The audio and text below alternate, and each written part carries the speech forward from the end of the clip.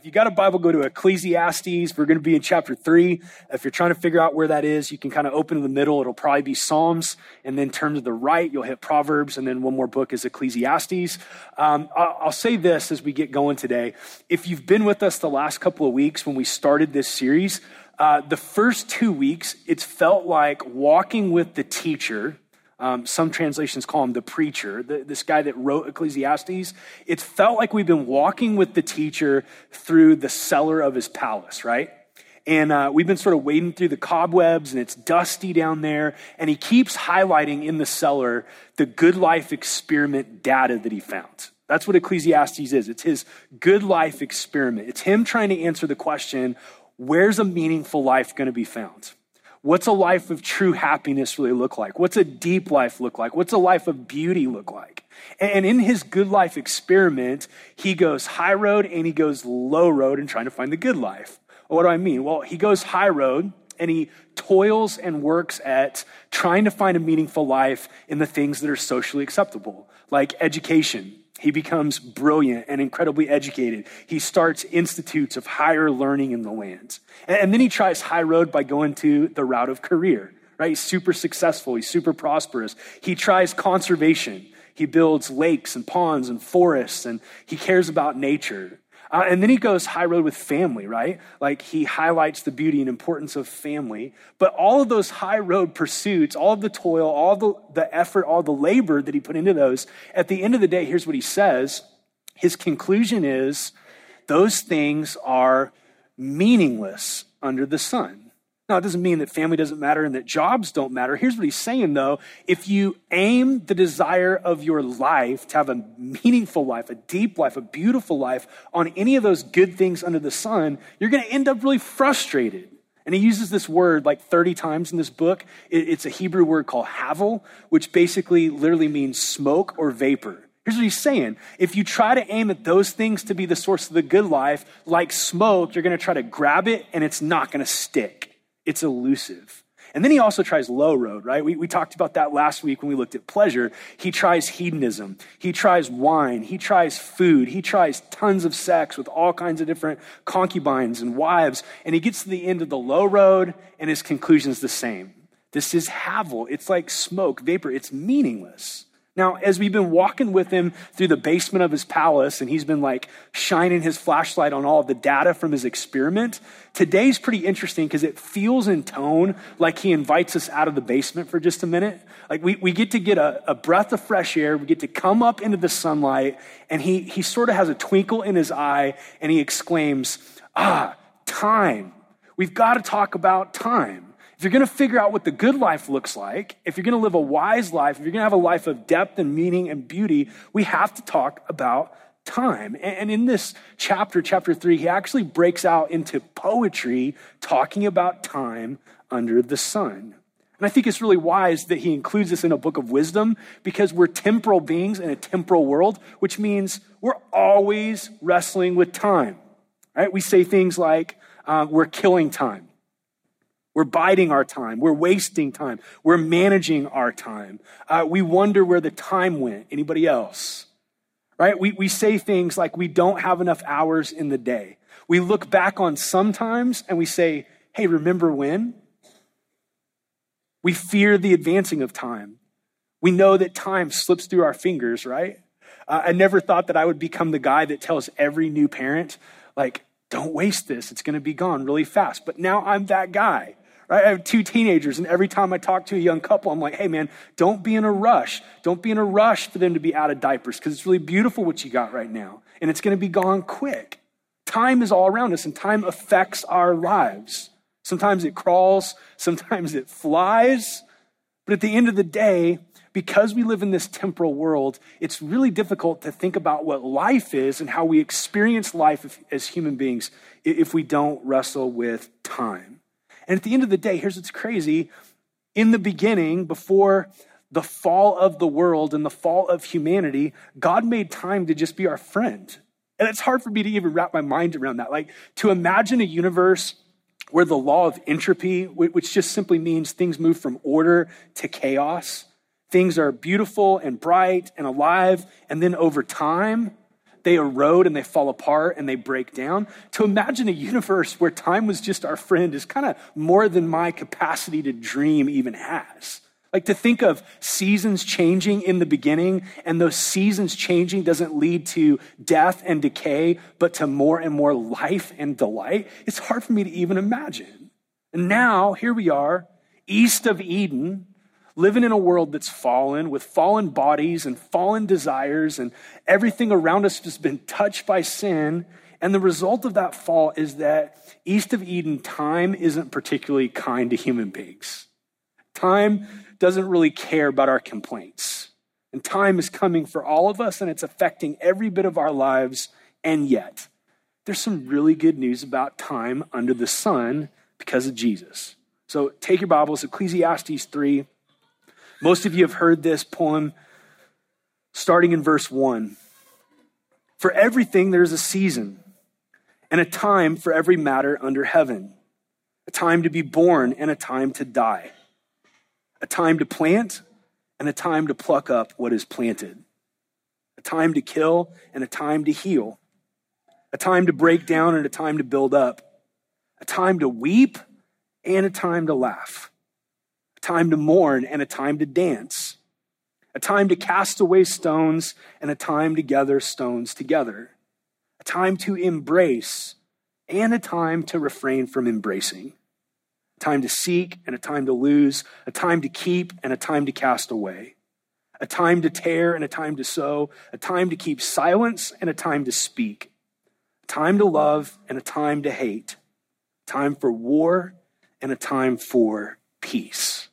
One pastor that wrote a book about Ecclesiastes describes this poem as the delights and the disquiets of time. And I think that's pretty accurate, right? Because this teacher, this wise trainer of the people of God, here's what he's saying. Under the sun, time is going to bring with it some really beautiful things that are delightful for your soul. And time's also going to bring with it some things that are going to disquiet your soul, that are going to disrupt your soul, that are going to perplex your soul. Look at the delights he mentions. He talks about birth. For me personally, I can't really think of a moment in my life that's been more profound or holy than the birth of my children. It's just a moment where time is actually rich and it's alive and it's beautiful. And the sight of seeing my wife nurse our newborn babies, like that's just a holy, beautiful moment. There's a time to plant. I was raised in Southern California where there really aren't seasons, and moving to Oklahoma, and I get that you take the good and the bad with the seasons, but I love springtime, right? Springtime is this beautiful moment where we get to put things in the ground in anticipation that they're going to grow. A few years ago, we were out at a friend's land near El Reno, and they let us dig up a little bit of prickly pear cactus, like Oklahoma prickly pear, and we planted that in our in a little redneck bathtub that's in our backyard.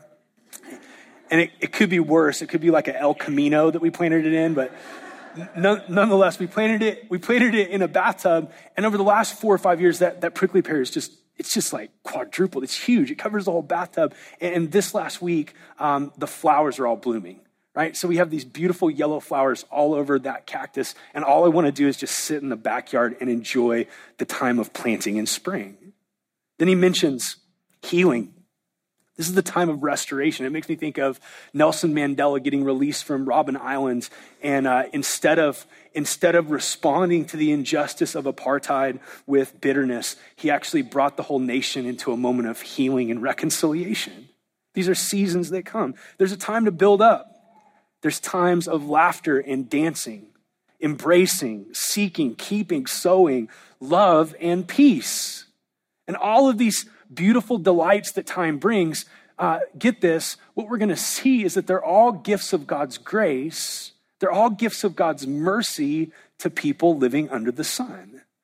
But to have wisdom, to have a sense of reality in the universe that we live in, to know how badly we need Jesus, we also have to be honest about the disquiets of time. And he lists them. He talks about the time to die, a time to pluck up what's planted, a time to kill and to break down, a time to weep and a time to mourn, a time to cast away stones, a time to refrain from embracing, a time to lose, time to cast away, a time to tear, a time to keep silence, a time to hate, and a time for war. And the problem that we have for a lot of us is that our personalities, our disposition, our upbringing tends to get us to lean towards either focusing on the disquiets and ignoring the delights, or on the delights and being dishonest about the disquiets. And wisdom is recognizing that Eeyore's spirituality and Joel Osteen's spirituality, neither one of those are really helpful. Right? I got friends and their spiritual disposition is like Eeyore spirituality. It's like, hey dude, it's like 70 degrees outside. We're hanging out. We're eating chips and salsa. We don't have to talk about the fact that we're all going to die in this moment. Like, that can be unspoken. We can save that for the next conversation. Right? It's like there's a bleakness to some of our outlook that's really not factoring in the fact that God in his grace has also given us things like friends and family and feasting and all the gifts of grace. And then there's people that tend towards Joel Osteen. If you're a big Joel Osteen fan, you can go ahead and email Justin Coffey about all the things I'm about to say.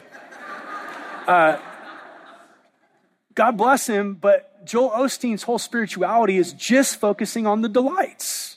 It's if you just believe enough in God, but kind of yourself, if you just have enough positive thinking, if you just sort of look at the bright side of everything, and if you really try hard enough, everything's going to go great. And you're always going to be prosperous, and you're always going to win, and you're always going to succeed in life. And the problem with that is life, right? The problem with that is life, that real life is not like that. And what this writer is doing, what the teacher is doing, is throughout Ecclesiastes, he's framing up the delights and he's framing up the disquiets, and he's warning us against three really dangerous things. Here's what he's warning us against. One, he says, don't try to control the seasons of time. Don't try to control the seasons of time. In Ecclesiastes 11, he unpacks all the ways in which, based on fear and based on a desire for security, that we try to hold on to all the things of life and we end up squeezing them to death, right? He says, don't try to control life. You can't control life. You're not God. He warns us against retreating from life.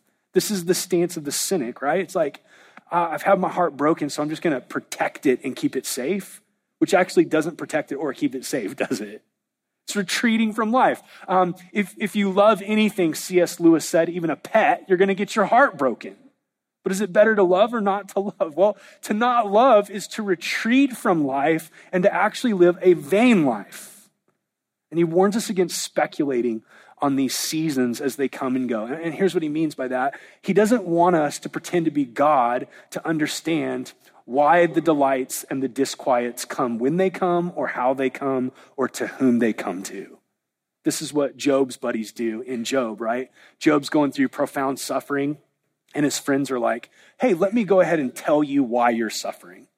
And they speculate. And they've got good religious formulas. It just happens to be that none of their religious formulas were right about why Job was suffering. And what the writer of Ecclesiastes is wanting us to see is that time's going to bring delight and time's going to bring disquiet. And we actually have to wrestle with, what is that telling us about what's beyond the sun? What is that leading our hearts into longing for? What is that leading us into wrestling with? And this is where it gets really profound and really beautiful. This is where the gospel of Jesus Christ shines through Ecclesiastes like crazy. Look at Ecclesiastes chapter 3, verse 9. What gain has the worker from his toil? I have seen the business that God has given to the children of man to be busy with. He has made everything beautiful in its time. He has also put eternity into man's heart, yet so that he cannot find out what God has done from the beginning to the end. I perceived that there is nothing better for them than to be joyful and to do good as long as they live. Also that everyone should eat and drink and take pleasure in all his toil. This is God's gift to men. I love this. Here's what he's saying. God makes everything beautiful in its time. And God has done something really unique and crazy with these beings called humans. He's planted eternity into our hearts. Now, here's what's happening in this, because there's a bit of conflict there, isn't there? God making everything beautiful in its time under the sun means that none of the things under the sun actually stay beautiful. Bodies break down. Loves drift. Houses crumble. Nations peak and then decline and go away. Things are beautiful in their time, and God makes that beauty shine as a gift to people. And yet, because of this fallen world that we live in, none of the beautiful things ever last. There's not permanence in the beauty. And in our hearts, here's what we have. We've got this whisper of eternity that makes us want to protest all of the disquiets, and it makes us want to keep all of the delights, and it leads us to a place of real futility as human beings. We have the echo of eternity banging around in our hearts, and it makes us long for things to last. We long for love to last. I mean, think about how many people in our church are from broken families. It's like the majority of our church have massive family trauma and drama that we grew up with. And then you get older and you start trying to build your family, and it's like you want to build the antithesis of what you had. You want to build a family that's going to last for the long haul. And you try to set it up, and you do everything you can to try to make that happen. But despite your best intentions, what happens? Families tend often under the sun to drift. Kids move away, right? We want homes that last. We want a world that doesn't wear out. We want bodies that don't break down. My wife has the gift of encouragement. We were hanging out this week, and she was like, hey, you know what? Your beard is like 60% gray now. I was like, man, thanks for that romance talk, my beloved. It's like, yeah, my body is changing. Time is having its way with us, right? And we fight against it like crazy. We protest it. We do yoga, and we drink wheatgrass, and we go on diets, and we go to the gym. And all that's great, man. But here's the reality. You can do all the Pilates you want to do. Gravity's still going to do its thing, right? It is. You can't fight against it. And yet that eternity in our heart, man, it so longs for permanence. Can you just be honest about how badly you want permanence for yourself and for your loves and for the things that matter in this world? Jonathan Franzen is a novelist, and he includes some raunchy stuff in his books, but he's also one of the best writers, one of the best novelists I've ever read. And he's just one of those guys that I don't think he's a Christian, but he writes about idolatry in ways that I never even thought to think of, right? Like he just nails idolatry. And in his book, Freedom, which was one of my favorite novels of last year, he writes this: it was such a sweetly clean, old-fashioned room. And Walter, such a sweetly clean, old-fashioned person. And she was 21 and could feel her 21-ness. And the young, clean, strong wind that was blowing down from Canada, her own little taste of eternity.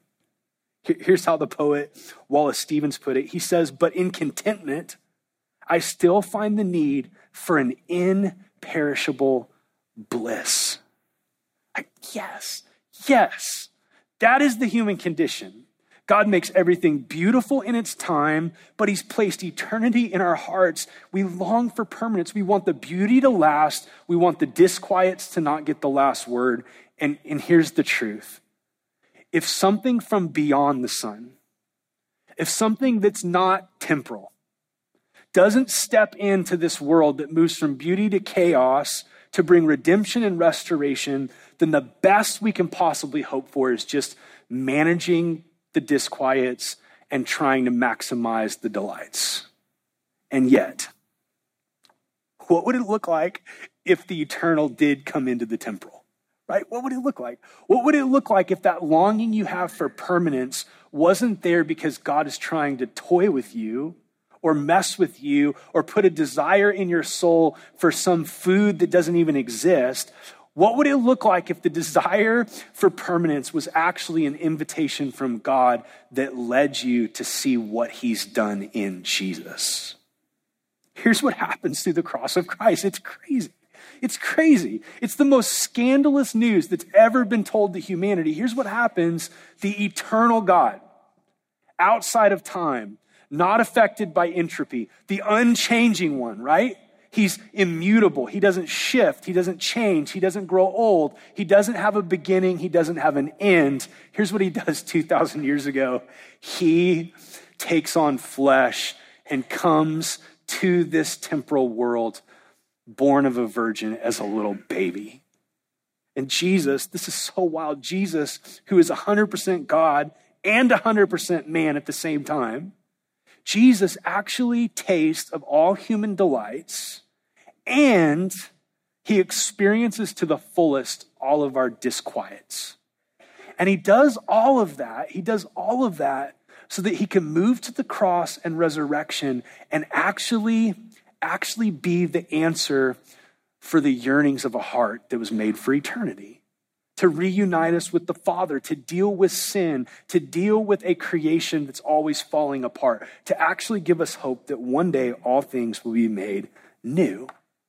Here are the delights: birth and planting and healing and building up and laughter and dancing, embracing, seeking, keeping, sowing, love and peace. Is that not what Jesus experienced? Jesus was so free to laugh. Jesus, he's the one that rescued a wedding that was about to jump the rails by doing his first miracle and multiplying water into wine, changing water into wine. And it was good wine. It wasn't like our communion box wine we serve you guys because we're on a budget. It was Jesus doing this miracle of saying, hey, actually, I want to say as God, there's dignity and value and beauty on the delights that God's given humanity. It's good to eat with friends. It's good to dance. It's good to embrace. Jesus embraced children. Love that. Here's God in the flesh, literally the most important person that's ever lived, and he doesn't have a sense of self-importance that makes him too busy for kids. He's hanging out with kids. He's hanging out with his friends. He's enjoying food. He's seeking and keeping those that the Father gives him. He's love incarnate. He's peace incarnate. And that would be great, right? That would be like, oh man, Jesus is pretty awesome. What a great example of enjoying the delights of God. But if that's all Jesus was, we would still be doomed under the sun. Jesus doesn't stop there. Jesus experiences the disquiets, and he does it for us. There's a time to pluck up what's planted. Jesus was plucked up in his arrest and in his torture. There's a time to weep and a time to mourn. Jesus, who is free with his laughter, is also described by Isaiah as a man of sorrows and acquainted with grief. There's a time to refrain from embracing. That was pointed at Jesus when his best friends and his nation rejected him. There's a time to lose. He lost his freedom, lost his life. There's a time to keep silence. Like a lamb led to the slaughter, he did not open his mouth. There's a time to hate and a time for war. Jesus was born into a time of hate and a time of war. And there's a time to kill and there's a time to die. What Jesus does through his cross is not simply a good human example of protesting the system by laying down your life. It's so much more than that. What Jesus does through the cross and resurrection is he actually bears the penalty for all of our sin. He tastes of death to defeat death.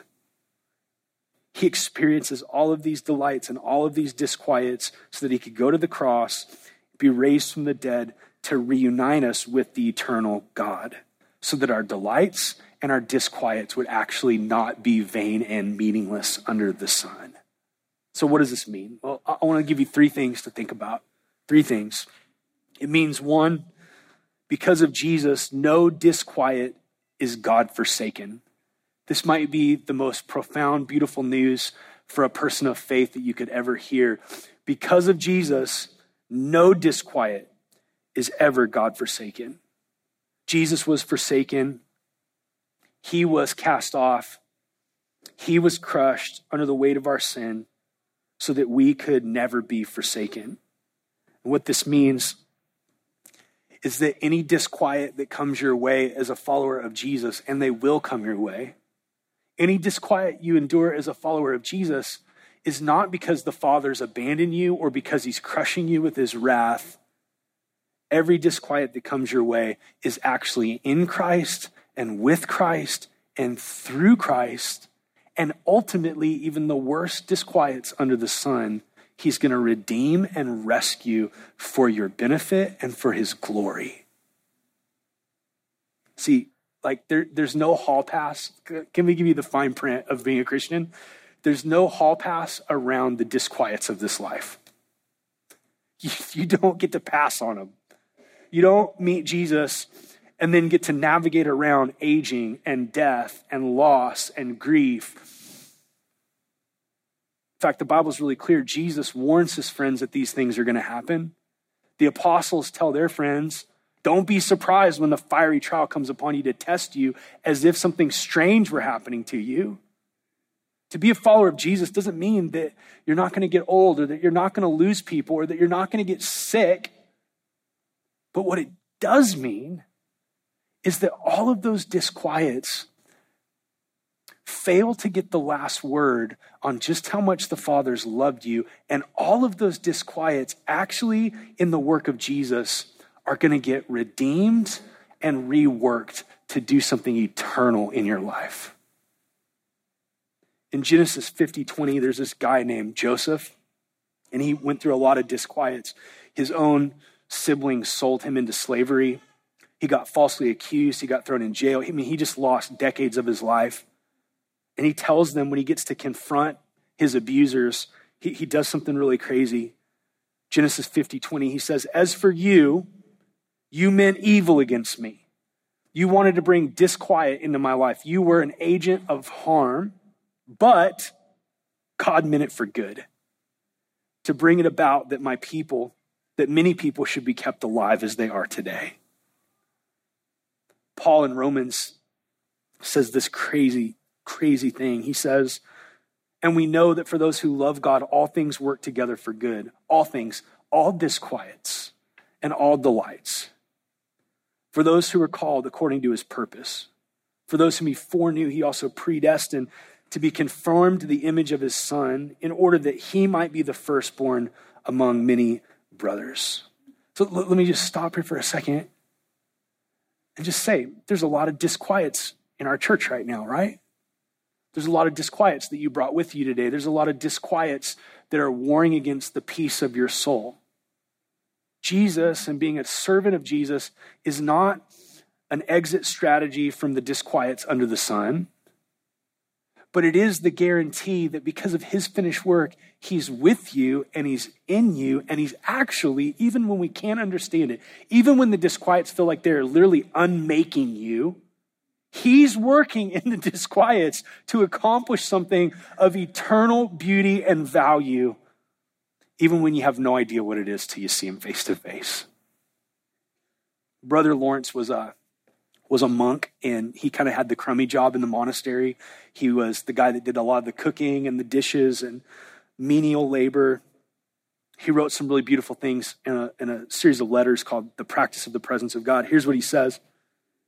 The difficulties of life do not have to be unbearable. It is the way we look at them through faith or unbelief that makes them so. We must be convinced that our Father is full of love for us and that he only permits trials to come our way for our own good. Let us occupy ourselves entirely in knowing God. The more we know him, the more we'll desire to know him. As love increases with knowledge, the more we know God, the more we will truly love him. We will learn to love him equally in times of distress or in times of great joy. Hey, if you're in a season of disquiet and your faith is in Jesus, nothing that's happening to you right now is because the Father's abandoned you. He can't abandon you. Christ was cut off so that you could be grafted in. If you're in a time of disquiet and it feels like God has forgotten you, he can't forget you. You're written on his hands and on his heart. If you're in a time of disquiet and it feels like you're being unmade, The promise of God, who's not a man that he should lie, is that actually, even in the disquiet, he's actually making you. He's forming something beautiful and glorious that's going to outlast every country on this planet. It's going to outlast our oceans. Secondly, because of Jesus, not only is there no disquiet that's God-forsaken, but secondly, there's no delight that's an end in itself. There's no delight that's an end in itself. Look at verse 12 again of Ecclesiastes 3. I perceive that there is nothing better for them than to be joyful and to do good as long as they live. Also, that everyone should eat and drink and take pleasure in all his toil. This is God's gift to man. Here's what's happening here. When Jesus is at the center of your life, when he rescues you and he's working in your life, what starts to happen is all the delights of life, far from being the ultimate goods that you have to be secure and to be joyful and to be happy, all of the delights of life, friendship, children, career, marriage, sunsets, all the things that God gives that are good, they just become signposts that point to the giver of those gifts. So that our affections are not to terminate on the delights, but on the giver of the delights. We get to enjoy them in him and with him and through him. And just think about how radically it would change the way that we handle life and stuff and delights if we realized that every delight was a gift of God and we could enjoy those delights with him and through him. When you get a promotion at work, far from being like the end that you're seeking to satisfy and to give you the good life, when you realize that if you got a promotion, that's a gift of God's grace in your life. And now you can enjoy it with him and ask questions like, hey, Jesus, what do you want me to do with this? What does this mean? If you're in the season of singleness and you really read scripture, what you're going to find is that God actually calls it a holy thing, a calling. He calls singleness good and beautiful and valuable. If that's a gift, you get to stand in your time of singleness and say, okay, I'm not going to buy into the world's narrative that I'm incomplete till I find true love or the one. I'm going to stand in my time of singleness with him and in him and through him and see this as a sign that points to the giver of gifts. If you are a parent and you're banking on your kids to be your happiness, your joy, your comfort, your reason, your delight, I promise you, you're asking them to carry weight that's going to crush them and it's going to crush you. But if they're gifts that point back to the giver so that we can worship him and thank him and enjoy the gifts in his presence, it changes everything. And lastly, because of Jesus and what he did in time to rescue us from the harshness of time, finally, contentment in ordinary time is actually possible. Contentment in ordinary time. And I'm preaching this to my heart as much as your hearts. Contentment's possible. We can actually enjoy ordinary lives. We can do what Paul commanded the Thessalonians to do. We could actually seek to live quiet lives and enjoy ordinary time as a gift. Here's how Paul puts it in Philippians. I know how to be brought low, disquiets. I know how to abound, delights. In any and every circumstance, life, I've learned the secret of facing plenty and hunger, abundance and needs. I can do all things through him who strengthens me. I love that. Here's what it's saying. In Jesus, you can be set free from living your life for the next vacation. You can be set free from living your life just for Friday to get here. You could be set free from waiting for life to start till you get married or waiting for retirement for the good life to start. If you have Jesus, you have the good life, which means you can actually wake up and go to work, even if it's not the ultimate job that you want to end your life with. You can go to work and actually know that Jesus is in you and with you and working through you, and that all of ordinary time really matters. And when the delights come, what do? We give thanks. And when the disquiets come, what do? We pray. We share the burden. We hold out our hands and ask for help before God and before our friends. Let me read one last thing from Brother Lawrence. He writes this. He does not ask much of us, merely a thought of him from time to time, a little act of adoration, sometimes to ask for his grace, sometimes to offer him your sufferings, at other times to thank him for the graces past and present that he has bestowed on you. In the midst of your troubles, to take solace in him as often as you can. Lift up your heart to him during your meals and in company. That's ordinary life. The least little remembrance will always be the most pleasing to God. One need not cry out very loudly, he is nearer to us than we think. I think Brother Lawrence should be the patron saint of moms with little kids. Because moms with little kids that want to follow Jesus, they're often stressed out about just how much work it takes to be a mom of little kids. And they're like, man, I can't do a quiet time. I'm like, no, you can't do a quiet time. There's no quiet time for the next at least 14 years of your life. Right? It's like, so what does that mean? Does that mean I don't get to walk with Jesus? What does that mean? Well, Brother Lawrence is a great example because what he realizes, if he was washing dishes, Jesus was right there with him when he was washing dishes. When he was cleaning the monastery, when he was mending clothes, when he was doing the regular routines of life, he realized that the presence of the living God was there, and he started to learn that he could converse with him and enjoy him and thank him for the good graces and cast his cares on him when the disquiets came, and that God was nearer because of the finished work of Jesus than his next breath.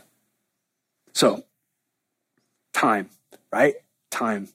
Disquiets and delights, they're both coming. Jesus tasted all those disquiets for you. He didn't sin so that he can come to your aid and come to your help in your time of trouble. He's here. Time matters now because of Jesus. And there is no division of time in the kingdom of God between the sacred and the secular. It's all holy because Jesus is in all of it. Feasting's holy, fasting's holy, Monday morning's holy, Friday night date night's holy, Sunday morning's holy. We get to do all of this in him and with him and through him.